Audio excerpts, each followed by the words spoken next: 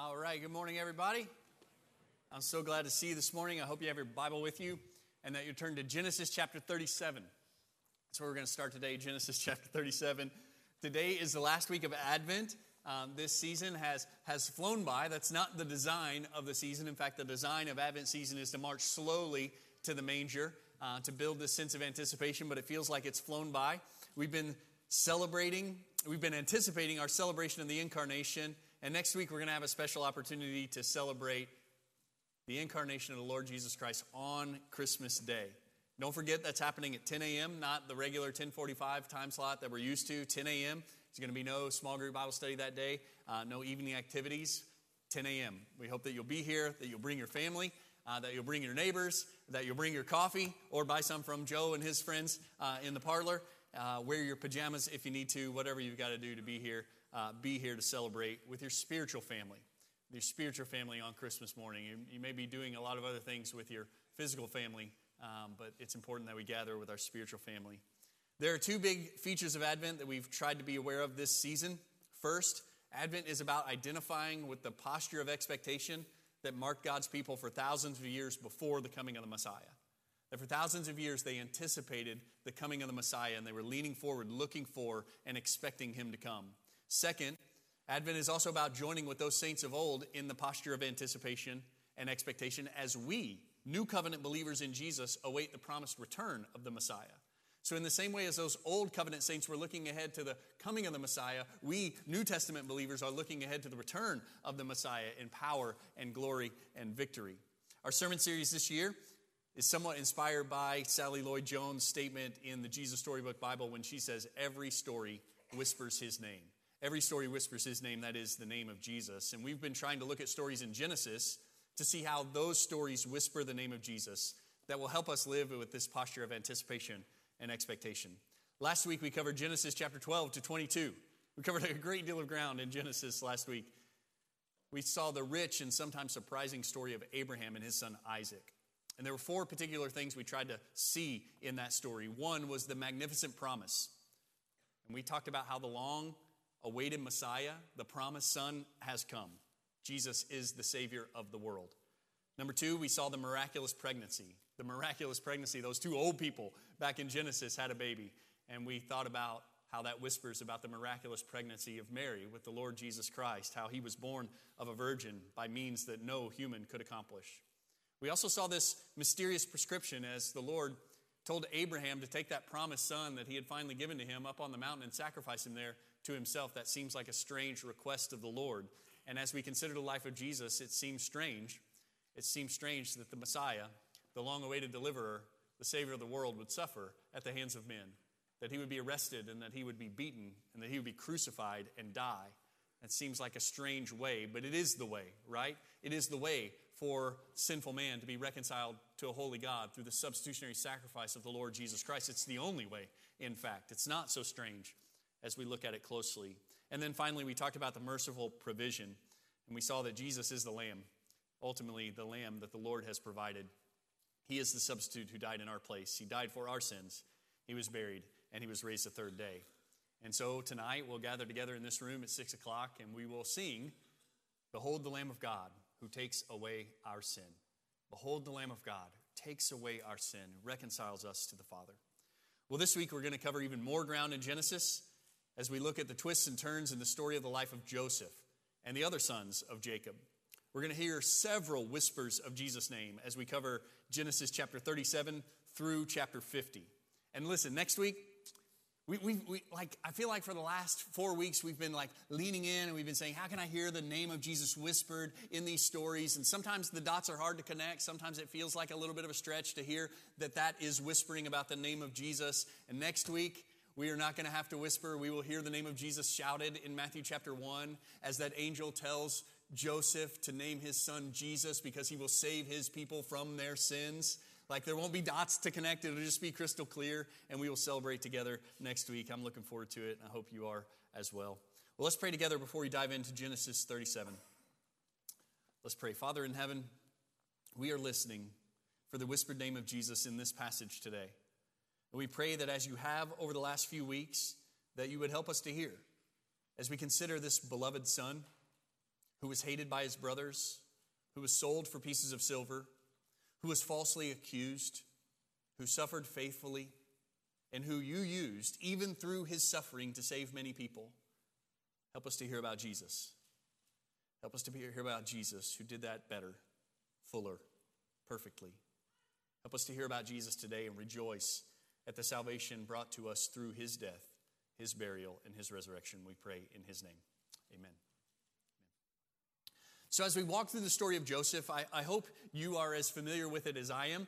Part of the reason why I'm familiar with the story of Joseph is that when I was a teenager at Dorsville Baptist, growing up in the youth group there, our music minister, Tommy Taylor, was all about a show.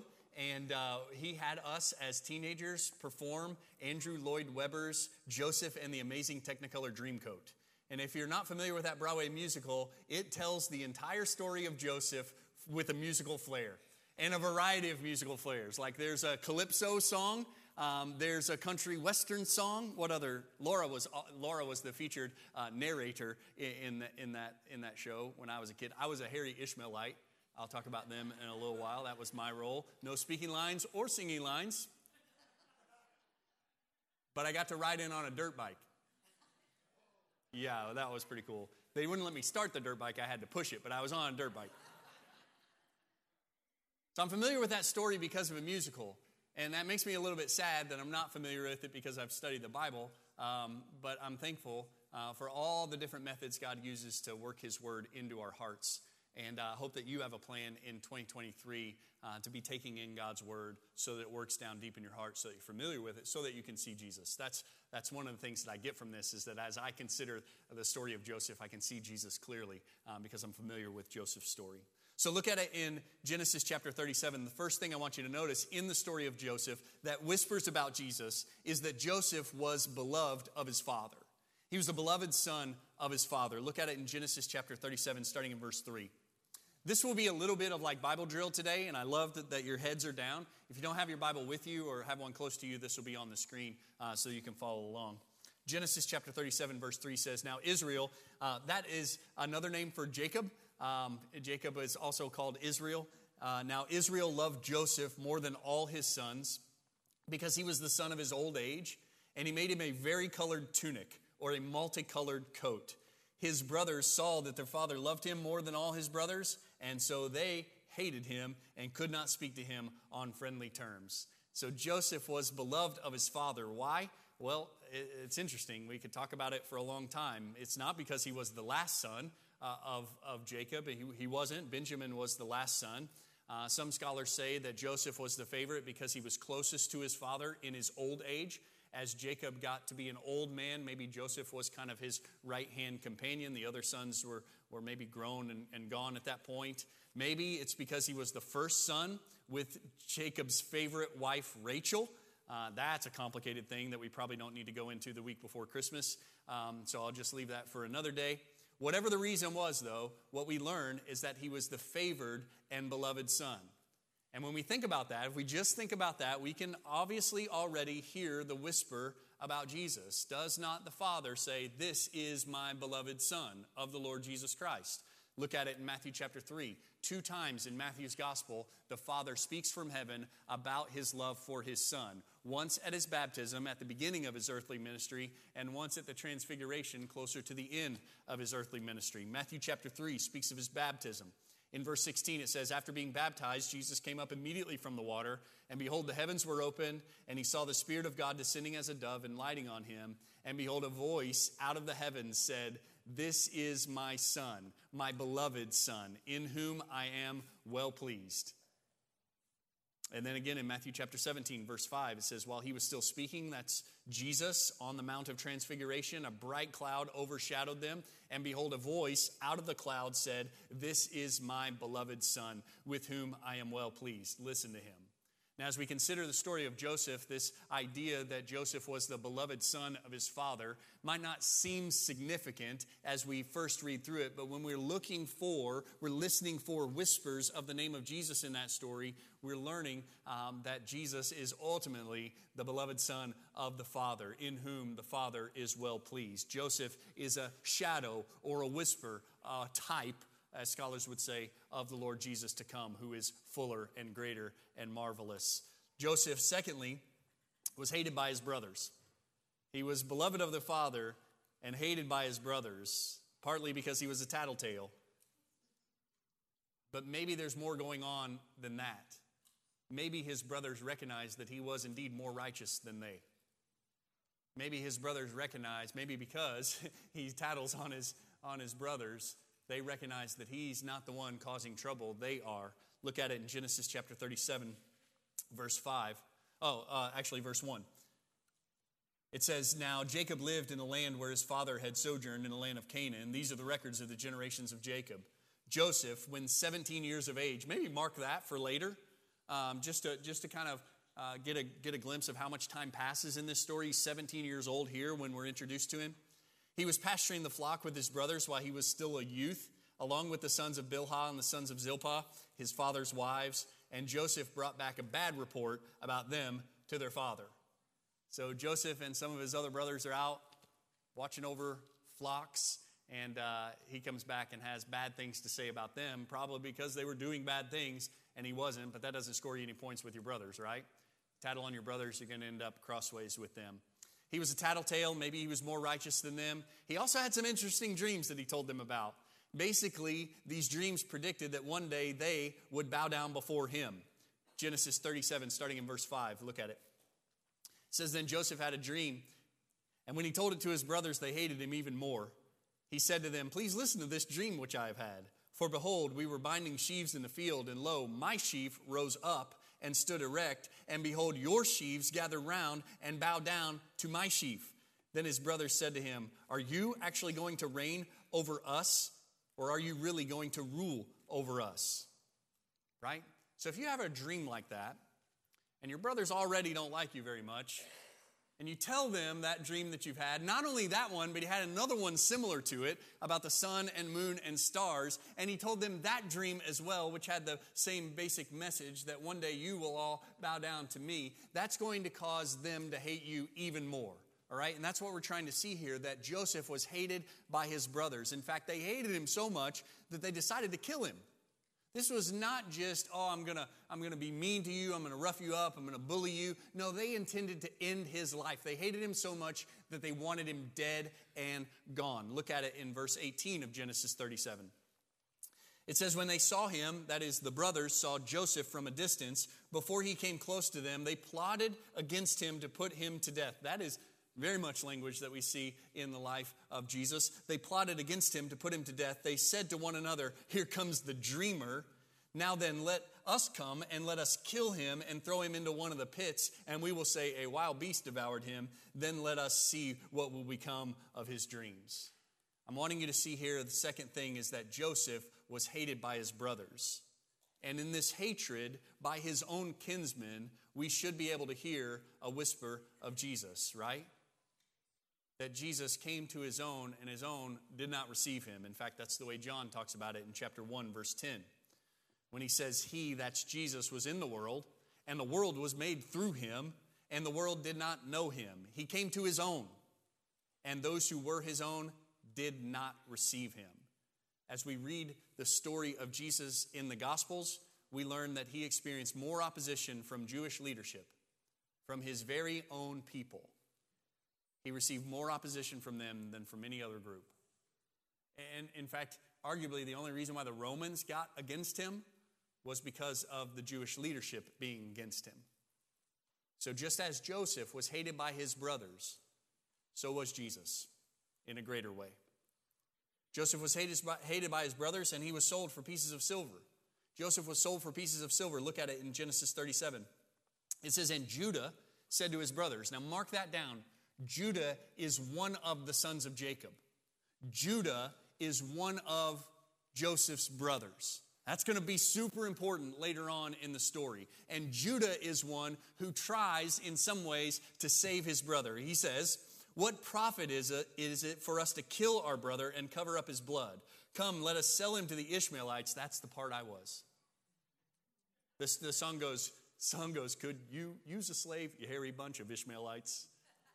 And they're like a motorcycle gang coming through town. Come, let us sell him to the Ishmaelites and not lay our hands on him, for he is our brother, our own flesh. And his brothers listened to him. Then some Midianite traders passed by. So they pulled him up, that is, out of the pit, lifted Joseph out of the pit, and sold him to the Ishmaelites for 20 shekels of silver. Thus they brought Joseph into Egypt. So Joseph was sold for these 20 pieces of silver. He was sold as a slave to the Ishmaelites. And then the Ishmaelites, once they got to Egypt, sold him off to Potiphar. Now, the scripture doesn't say how many pieces of silver, but no doubt for some silver, he was sold to Potiphar as well. And so I want us just to quickly hear the whisper of Jesus. A whisper about Jesus in this. Jesus, who was hated by his brothers and sold for pieces of silver, was betrayed for pieces of silver. Look at it in Matthew chapter 26. It says, then one of the 12, named Judas Iscariot, went to the chief priests and said, what are you willing to give me to betray him to you? And they weighed out 30 pieces of silver to him. From then on, he began looking for a good opportunity to betray Jesus. So Joseph was sold for pieces of silver, just as Jesus was sold for pieces of silver because he was hated by his brothers. Joseph was also wrongfully accused. Joseph was sold to Potiphar, and he was successful in Potiphar's house. He rose in the ranks of Potiphar's house while he was in Egypt. We can read about this in Genesis chapter 39, verse 2. It says, the Lord was with Joseph. Let me stop there and say you might want to mark that the Lord was with Joseph. In fact, that's one of the refrains we see throughout the story of Joseph is, man, this is a story of highs and lows. It's got some serious highs and some serious lows. And one of the things we're going to learn is that every step of the way, the Lord was with Joseph. The Lord was with Joseph, so he became a successful man. And he was in the house of his master, the Egyptian. Now his master saw that the Lord was with him, and how the Lord caused all that he did to prosper in his hand. So Joseph found favor in his sight and became his personal servant. And he made him overseer of his entire house, and all that he owned he put in his charge. Joseph was wrongfully accused. It sounds like things are going well at this point in Potiphar's house. He's rising in the ranks. He's in charge of everything that Potiphar owns. And then Potiphar's wife gets a glimpse of Joseph and sees that he's a good-looking young man. And she tries to seduce him.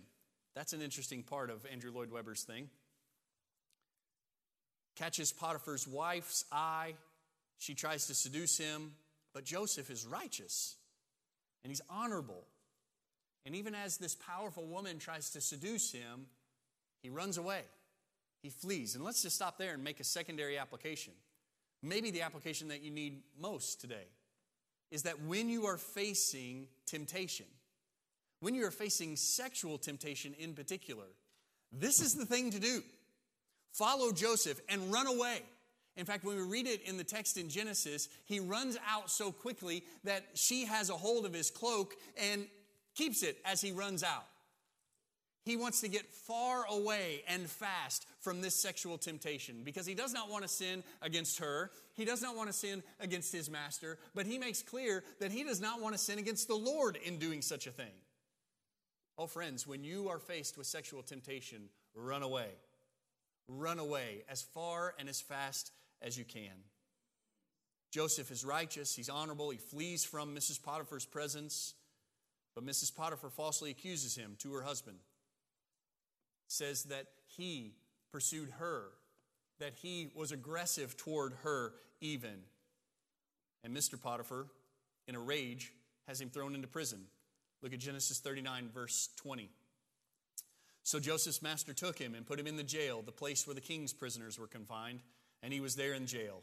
But the Lord was with Joseph and extended kindness to him, and God gave him favor in the sight of the chief jailer. The chief jailer committed to Joseph's charge all the prisoners who were in the jail, so that whatever was done there, he was responsible for it.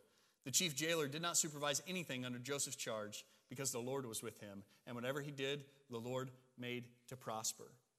I wonder if we can hear the whisper of Jesus here. As we see Joseph living righteously, yet being falsely accused. Can you hear something of the whisper of Jesus? That he lived righteously, did not sin, and yet was accused by men. Falsely accused by them. Peter talked about this recently. We've studied it in here recently in 1 Peter chapter 2. He says, for you have been called to this purpose, since Christ also suffered for you, leaving you an example for you to follow in his steps. Look at verse 22. Who committed no sin, nor was any deceit found in his mouth. He committed no sin, no deceit was found in his mouth. And while being reviled, he did not revile in return. While suffering, he uttered no threats, but kept entrusting himself to him who judges righteously. Can you hear that whispered in the story of Joseph? Can you hear how Joseph was doing the right thing and was falsely accused? And rather than fighting for his rights, rather than standing up, he simply trusted the Lord. As he was confined into that prison, he trusted the Lord, and the Lord was with him. The Lord was with him in that prison. It doesn't say the Lord was with him, and so he didn't go to jail. It doesn't say the Lord was with him, and so he didn't suffer. It says in the midst of the jail, in the midst of the prison, in the midst of the suffering, the Lord was with him. Do you see how that whispers about Jesus? Yeah, I think it does. Let's fill in some gaps now as we move forward in the story of Joseph. While he was in the jail, he interpreted some dreams for some fellow prisoners. There was a baker for the Pharaoh and the cupbearer for Pharaoh, and they had some dreams. And they tell these dreams to Joseph, and Joseph is able to interpret them. And he says, the baker is going to die. The baker is going to be hanged. And sure enough, that's exactly what happens. But he says the cupbearer is going to be restored to his place with the king. He's going to be standing right next to the king at every meal, sipping his wine before the king sips his. He's going to be right there. And Joseph says, when you're there, remember me. Remember my kindness to you. Remember my abilities. Remember how the Lord is with me. When you're there with the king and you have his ear, remember me. And sure enough, that's exactly what happened. Well, most of it is exactly what happened. The cupbearer is rightly restored. He is restored to his position with the king. But he forgets all about Joseph. He forgets all about Joseph once he's there. And then the Pharaoh has some dreams of his own. The kids thought that was really funny. When wasn't expecting that. Did you hear them chuckle when Sally Lloyd-Jones described the fat cows gobbling up the skinny cows? They thought that was pretty clever and pretty funny. And Pharaoh has this dream about 7 fat cows coming up out of the Nile, and then 7 skinny, measly looking, gross cows come up, and they eat the 7 fat cows. And he has a similar thing about stalks of corn that do the same thing. 2 dreams, but no one can interpret them. And then suddenly the cupbearer, who has been restored to the king of Pharaoh, or the king of Egypt, Pharaoh, says, I know a guy from when I was in jail who interprets dreams. And Pharaoh says, go get him. And Joseph comes into the Pharaoh's court, hears the dreams, and he says, I will tell you what these dreams mean. It's actually just one dream. It's one message from God for you. He says, you're going to have 7 years. Egypt is going to experience 7 years of amazing crops. Bumper crops are on their way. 7 years of plenty, loads of food and tons of hay. That's the way it's going to go. And then, right after that, 7 years of famine. 7 years of drought, 7 years of famine. No one's going to have anything to eat. Joseph says, this is what the dreams mean. And then he says, here's what you should do. Here's what you should do, Pharaoh. You should store up all the grain that you collect, all the grain that you harvest during those 7 years. Store it up so that you can ration it out during the 7 years of famine. And then everyone will be taken care of. The Lord has given you a blessing in teaching you these things. And Pharaoh says, man, that sounds like a really good idea. Not only have you told me the truth about what my dreams mean, you've given me a plan to get through this hard time. And he makes Joseph second in command of the entire country. Second most powerful man on the planet at that point. In command, second only to Pharaoh, king of Egypt. And then the famine hits. They have the 7 years of plenty. Joseph builds cities to store away the food during those times. And then the famine comes. And it hits hard. And Joseph's brothers over in Canaan are also hit hard. Those 11 brothers who hated him. Those 11 brothers who wanted to kill him. Those 11 brothers who sold him into slavery for some pieces of silver. They experience the famine as well. And they come up to Egypt to get some food. And when they get to Egypt, guess who greets them? The prince. The prince who's in charge of the whole operation, who's also their brother that they hated. Their brother whom they tried to kill. Their brother whom they sold into slavery. And he knows it, but they don't. And they come and they bow down before him. They bow down before him to beg for some food, thus fulfilling the dreams that nearly got him killed in the first place. That brings you up to speed in the story. Here's what we want to learn from this last bit. Number 1, Joseph suffered. but the Lord was with him.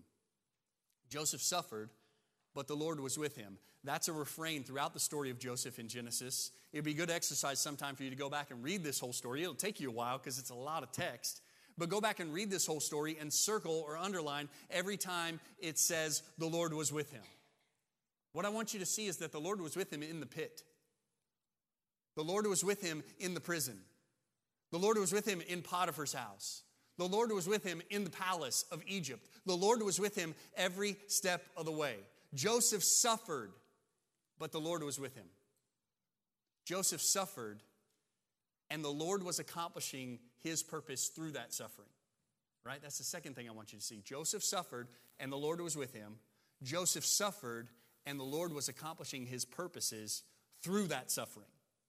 It's not as if the Lord was just looking at that suffering and saying, "Ooh, that stinks. What am I going to do about that? How am I going to make that somehow come out good?" No.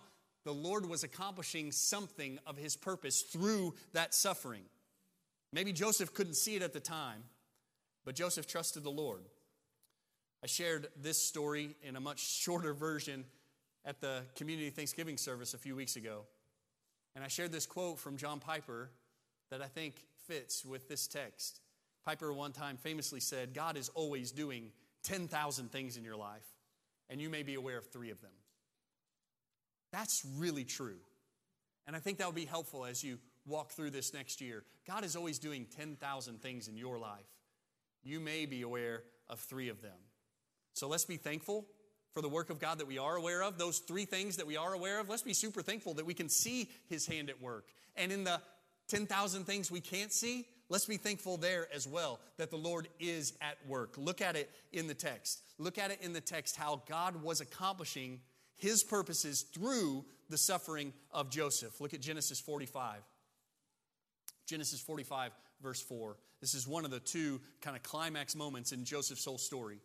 Genesis 45, verse 4 says, "Then Joseph said to his brothers, 'Please come closer to me.' And they came closer, and he said, 'I am your brother Joseph, whom you sold into Egypt. Now do not be grieved or angry with yourselves because you sold me here. For God sent me before you to preserve life.'" Like, in my notes, that last bit is super bold. For God sent me before you to preserve life. God is not some passive responder to the situation. God is the active initiator of all of this. He is involved in all of this. He says, "God sent me before you to preserve life." And that's not a one-off statement in the scriptures. In fact, the psalmist says the same thing in Psalm 105. Of this very story, he says in Psalm 105, verse 16, "And he called for a famine upon the land." The he there is God. Who brought the famine? God brought the famine. He broke the whole staff of bread. He sent a man before them, Joseph, who was sold as a slave. God was doing this from the very beginning. God was accomplishing through Joseph's sufferings his purposes in the world. Now listen, that whispers of the Lord Jesus Christ. God was accomplishing through his suffering his purposes for the world. God was in charge of all of it, not just reacting to events outside of his control. No, God is the one who is in control, working all things according to the counsel of his will. And it says it again in Genesis chapter 50. Genesis chapter 50, this is after Jacob has died, once the whole family has moved to Egypt. In chapter 50, verse 19, this is what we read. "But Joseph said to them, his brothers, 'Don't be afraid, for am I in God's place? As for you, you meant evil against me, but God meant it for good, in order to bring about this present result, to preserve many people alive. So therefore, do not be afraid. I will provide for you and your little ones.' And so he comforted them and spoke kindly to them." In my notes, the last part of verse 20 is big and bold. God meant it for good in order to bring about this present result, to preserve many people alive. I'm wanting you to see here that the Lord was with Joseph in his suffering, and through his suffering, God was accomplishing his purposes in the world. They meant it for evil. The brothers meant it for evil, but God meant it. It's the same word. He meant it for good in order to bring about this present result, to preserve many people alive. So John Piper is right. God is always doing 10,000 things in your life. You may be aware of 3 of them. God was actively working in Joseph's suffering, using even his mistreatment at the hand of his own brothers to accomplish his purposes. You think Joseph understood all that at the time? When his brother says, here comes the dreamer, let's kill him. No, let's sell him to slavery. Let's sell him to Potiphar. Let's put him in jail. Let's make him in charge of Egypt. Do you think he understood everything that was going on in the midst of all that? No, but the Lord knew exactly what he was doing. God is always doing 10,000 things in your life, and you may be aware of 3 of them. God was actively at work in Joseph's suffering, using even that mistreatment at the hands of his own brothers to accomplish his good purpose. And look, what is his good purpose? What is God accomplishing through Joseph's suffering? What is God doing through Joseph's suffering? 2 things, at least. 10,000 things if Piper's right, but 2 things that we can see clearly. Number 1, he was saving Joseph's own family. Through Joseph's suffering, he was saving Joseph's own family. It is reasonable to say that if Joseph had not been in that Egyptian jail, then Jacob and his sons would have died in the famine. Is that fair? Like we can run the whole thing back, reverse engineer it. The famine comes, and the only reason why Jacob and his sons are saved is because Joseph has been in jail in Egypt and is now second in command only to Pharaoh. And you trace that back, all of those things are tied to the brothers' hatred of Joseph, and they're selling him into slavery. Their desire to kill him, and they're selling him into slavery. If that had not happened, the whole family would have died in that famine. God was working, and he says it to preserve life, to spare many, to preserve this family. God was arranging and orchestrating all of this to save that family over there in Canaan. Many others in the process, but to save that family. Piper said, he had been 17 years old when they sold him into slavery. And now when he tells them who he is, he's 39 years old. 22 years had gone by. They are stunned. They tried to get rid of the dreamer, and in getting rid of him, they fulfilled his dreams. The brothers are bowing down at last to Joseph. Piper adds, you cannot escape God's purposes. God is using the hatred of his own family, of Joseph, to spare that very family. Their betrayal of him is what ultimately saves them? Is that wild? Is that like God to work in such a mysterious way? That sounds oddly familiar to me. One of the things that God is doing through Joseph's suffering is saving that family. But if we zoom out, the other thing we see clearly is that God is saving the world through that suffering. And through suffering that will come after that. Zoom out a little bit and you will see that the Savior came to the world through the seed of the woman, the seed of Abraham, because the tribe of Judah is spared through Joseph's suffering, through God's faithfulness in Joseph's suffering. Remember I said that Judah is the one, right, who speaks up and says, let's not kill him, let's throw him into the pit. Judah's that one. And Jesus comes from Judah's line. And if Joseph hadn't been in Egypt, Judah would have died. God was doing way more than just sparing that family. He was sparing the whole world. The Savior of the world came into the world. The tribe of Judah is spared so that the Lion of Judah can come. Turn to Revelation chapter 5. This is you don't have to work to see this. That God is up to way more than just sparing an old man and his 11 sons in Canaan. In all of this faithfulness, in all of this suffering, he's actually working to accomplish the salvation of men from every tribe and tongue and people and nation through the Lion of Judah, the Lord Jesus Christ. Look at Revelation chapter 5. See if these dots connect. I pray that God will connect them for us all. Revelation chapter 5 is a scene that we're familiar with. I hope we can see it in this context today. It says, I saw on the right hand of him who sat on a throne a book written inside and on the back, sealed up with 7 seals. Strong angel proclaiming with a loud voice, "Who is worthy to open the book and to break its seals?" And no one in heaven or on the earth or under the earth was able to open the book or to look into it. And then I began to weep greatly because no one was found worthy to open the book or to look into it. And one of the elders said to me, "Stop weeping. Behold, the Lion that is from the tribe of Judah, the root of David, has overcome so as to open the book and its 7 seals."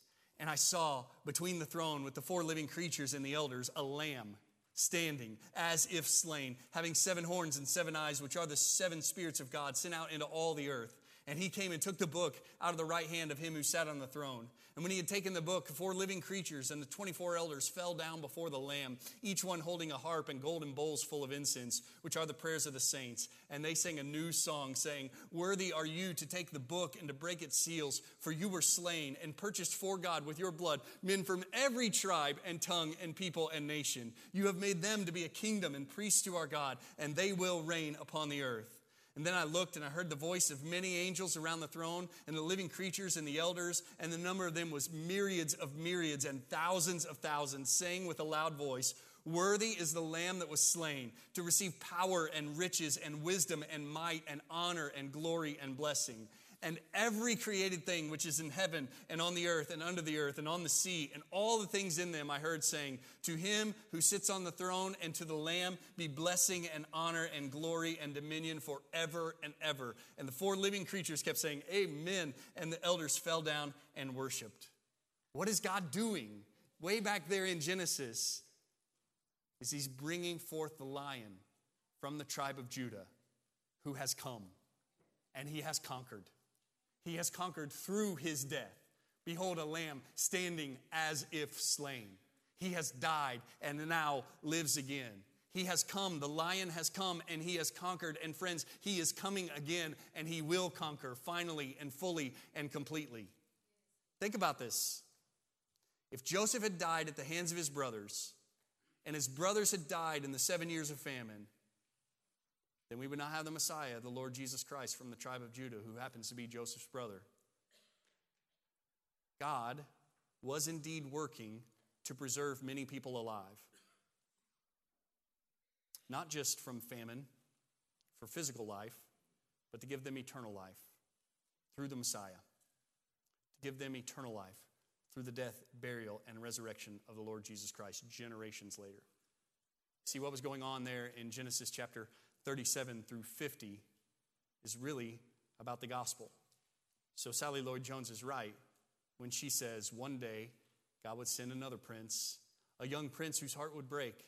Like Joseph, he would leave his home and his father, his brothers would hate him and want him dead. He'd be sold for pieces of silver. He would be punished even though he had done nothing wrong. But God would use everything that happened to this young prince, even the bad things, to do something good, to forgive the sins of the whole world.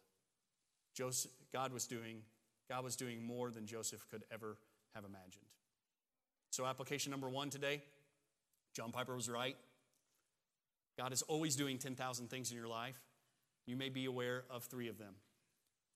So let's be thankful for the work of God that we are aware of. So I'll ask you, how can you see God at work in your life right now? What are the 2 or 3 things you can see clearly that God is doing right now? That he is orchestrating and structuring, and maybe you see them just a little bit in the rearview mirror. Maybe you can see them going on right now. What are those 2 or 3 things that you can obviously tell that God is doing in your life right now? Man, thank him for those things. Rejoice in those things. Let's be thankful for the work of God that we are aware of, and let's be thankful for the work of God that we are not aware of. I want you to know that you can trust that in every moment, he's doing more than you could ever imagine. I'm confident that some of you feel like you're in the pit. Right now, you're in the pit. Your brothers hate you. They have betrayed you. They are getting ready to sell you into slavery. Some of you are in the prison. You've been falsely accused and wrongly confined. You're suffering. So some of you are in the palace. You've risen to the height of power and prestige. Some of you are in the pit, in the prison, and some of you are in the palace. You can't tell what the Lord is doing. I want you to know he's doing something. He's doing more than you could ever imagine. And he He is using whatever is going on in your life to accomplish His purpose in the world. He's not off His throne. He's not looking down and saying, ooh, what am I going to do about that? How am I going to twist that for good? No. He's bigger than that. He is wiser than that. He is sovereign over all things and working all things to accomplish His purpose in the world. And that's for your good as well. Trust Him. You can trust Him. He's at work and He is good. And the second big application is praise the Lord for the work of salvation that He accomplished through the death, burial, and the resurrection of the Lord Jesus Christ. In all of this story of Joseph, we hear the whisper of the name of Jesus. Joseph said to his brothers, God sent me before you to preserve life. Can you hear Jesus saying that in a bigger way? Can you hear Jesus saying that in a fuller way? God sent me to preserve life. Joseph said to his brothers, you meant it for evil, but God meant it for good in order to bring about this present result, to preserve many people alive. Can you hear Jesus saying that in a fuller way? You meant it for evil. Peter says it. Peter says it on behalf of all mankind. What you intended for evil, you evil men nailed Him to the cross. And God used that cross, intended that cross for the salvation of the world. Praise the Lord for the work of salvation He accomplished through the death, burial, and resurrection of the Lord Jesus Christ, whose birth we will celebrate next week. So I invite you today, repent of your sins, believe in the Lord Jesus Christ to be saved. That's the only hope of salvation. Repent and believe. And go tell the world. I'm so glad we sang that song today. Go tell it on the mountain, over the hills and everywhere. Jesus Christ is born. Jesus Christ died. Jesus Christ was raised. And Jesus Christ saves. Let's tell them the whole story. Stand with me and pray. Father, thank you for your sovereign rule over everything on the planet. And thank you for your good purpose to rescue and redeem a people for yourself from every tribe and tongue and nation. To redeem by the blood of your Son, Jesus, men from every tribe and tongue and people and nation. Thank you. That good news has been preached to us. Thank you that you have given faith so that we believe in Jesus Christ. Thank you that you have given repentance so that we've turned from our sins. Help us to be loud in our proclamation of the gospel to the world around us. And God, we pray in these moments and in the moments to come that you'll do the same kind of work in others as you've done in us. That you would open their eyes to your holiness and their sinfulness. Open their eyes to Christ dying in their place.